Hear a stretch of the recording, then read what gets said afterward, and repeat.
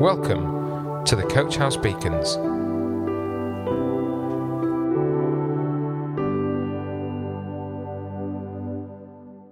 Welcome to this Coach House Beacon called Don't Presume. I once set off on a journey to sunny Scarborough. I rather presumed that if I followed the signs that I would arrive there without too much of a problem. However, this did not take into account the two small children who caused some distraction at key moments. Those key moments being when I should have noticed the huge motorway sign directing me along another road to my intended destination. The result of not planning ahead and presuming more than I knew about the route was a long detour and an exasperated husband who was waiting for us to arrive much earlier than we did. Have you ever been in the position of presuming something would happen, but to be disappointed or surprised when it didn't go to plan?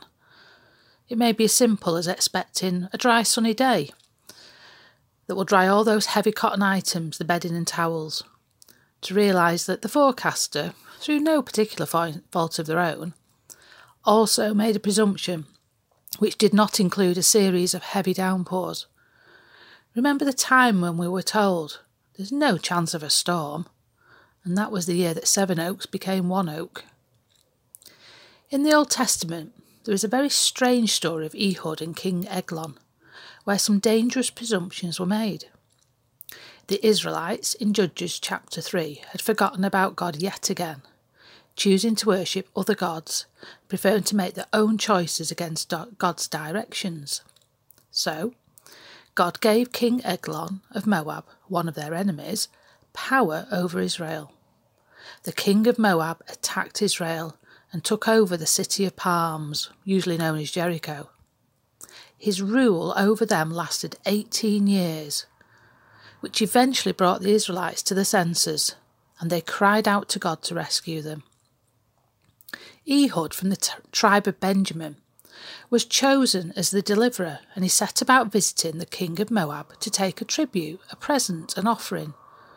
Sometimes you might show respect or gratitude for someone you visited with a gift, just as a bouquet is given to the queen when she's on a royal tour. Maybe King Eglon was flattered. Maybe he was confident in his own position and therefore wasn't overly concerned about Ehud's visit.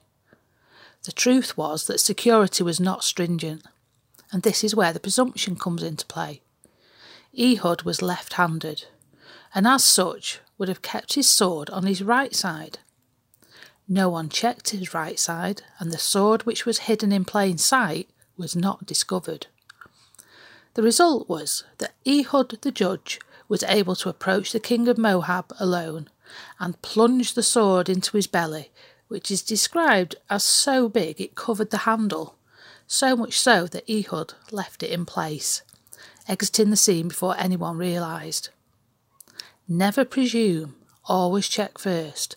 This is what the security guards must have been thinking after that. In another event in Joshua chapter 9, Joshua had successfully led the Israelites to conquer Jericho, then the city of Ai. They were on the up. However, Proverbs does warn us, pride goes before destruction, a haughty spirit before a fall, in Proverbs 16:18. And that was exactly what happened. The surrounding kingdoms decided to wage war against Joshua and Israel. And in Joshua chapter 9 it says, starting at verse 3, "However, when the people of Gibeon heard what Joshua had done to Jericho and Ai, they resorted to a ruse. They went as a delegation whose donkeys were loaded with worn-out sacks and old wineskins cracked and mended. They put worn and patched sandals on their feet and wore old clothes. All the bread of their food supply was dry and mouldy. Then they went to Joshua in the camp at Gilgal and said to him and the Israelites, 'We've come from a distant country. Make a treaty with us.' Now the Gibeonites asked for a treaty to be made with Israel, saying they'd heard great things about the Lord their God. Joshua presumed they were telling the truth, looked at the evidence before him, and most marked of all, it says in verse 14, that Joshua and Israel did not inquire of the Lord. They were then bound by an oath, by their word and an agreement, that they would be allies, and that meant protection for the Gibeonites. When Joshua found out they were close neighbours, he realised he couldn't go back on his agreement with them. He also knew that God's original instruction given to Moses to take over the whole land of Israel was also compromised.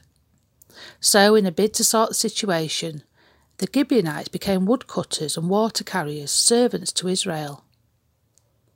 How easy it is to look at the superficial evidence and not understand the real situation. 1 Samuel 16 verse 7 tells us how we automatically look at the outward appearance, but that it is God who sees the heart, the real person beneath. In many instances in the Bible, particular people are overlooked. The culture of the day treated people differently, depending on their background, their age, their social standing, their gender. There was an expectation that those of higher social standing, the religious leaders and rulers, would automatically enter heaven, as they often gave the impression of righteousness. However, when you look at how Jesus treated the ordinary people, you realise how radical his teachings were in that day. He took time to speak to those who were disregarded by society. He went further and showed compassion and understanding for their difficulties. Matthew chapter 5 is where Jesus talks to the crowd gathering on the hillside and tells them how blessed, how important to him they are, how well they will be rewarded in heaven. And he focused on the poor in spirit, those who were persecuted for their belief in Jesus, those who were broken-hearted and in mourning, those who yearn to follow God's laws and live righteous lives with pure hearts. Jesus went further, stating in verse 20 that the example of the religious leaders was not to be followed, as their type of righteousness would not get them to heaven. How many times did Jesus talk to the beggar by the side of the road, to the disgraced woman who came to collect water so she wouldn't bump into her neighbours, to the unclean lepers who lived outside the city walls? It wasn't that he was presuming that the well-to-do, the rich and influential couldn't change their ways, just that it was more difficult for them to see their need of Jesus. For example, the Apostle Paul began as an influential Pharisee, well-educated and feared for his commitment to persecuting Christians. Yet Jesus spoke directly to him in a vision, in a blinding light on the road to Damascus, and he responded with a 180-degree turnaround in his life, his focus, his purpose and his belief system. John 3:16 is a famous verse and states, "For God so loved the world that he gave his only begotten Son, that whoever believes in him should not perish but have everlasting life." God didn't make a superficial choice of who could enter heaven, demanding a particular appearance, education, social status. He made the invitation for everyone who believes in Jesus. Jesus paid the price for sin by being the perfect and acceptable sacrifice once for all time, so that God will look at us not as hopeless cases, full of flaws and mistakes, but through his Son Jesus, perfect and untainted by sin. We don't presume we are good enough to meet God's standards. We accept who we are and ask for forgiveness for our imperfections, faults and wrongs, our deliberate or misguided choices. But then we accept the free gift of God to turn and make the right choice, and with the support of his Holy Spirit to live a life that is more acceptable to God's laws. God doesn't presume. He knows all about us, as it says in Psalm 139. "You have searched me, Lord, and you know me. You know when I sit and when I rise. You perceive my thoughts from afar. You discern my going out and my lying down. You are familiar with all my ways. Before a word is on my tongue, you, Lord, know it completely." Don't presume you can do everything in your own strength, that you can tackle everything alone. Proverbs 3 is a much stated series of verses, but provides sound advice. Trust in the Lord with all your heart and lean not on your own understanding. In all your ways submit to him, and he will make your path straight. Do not be wise in your own eyes.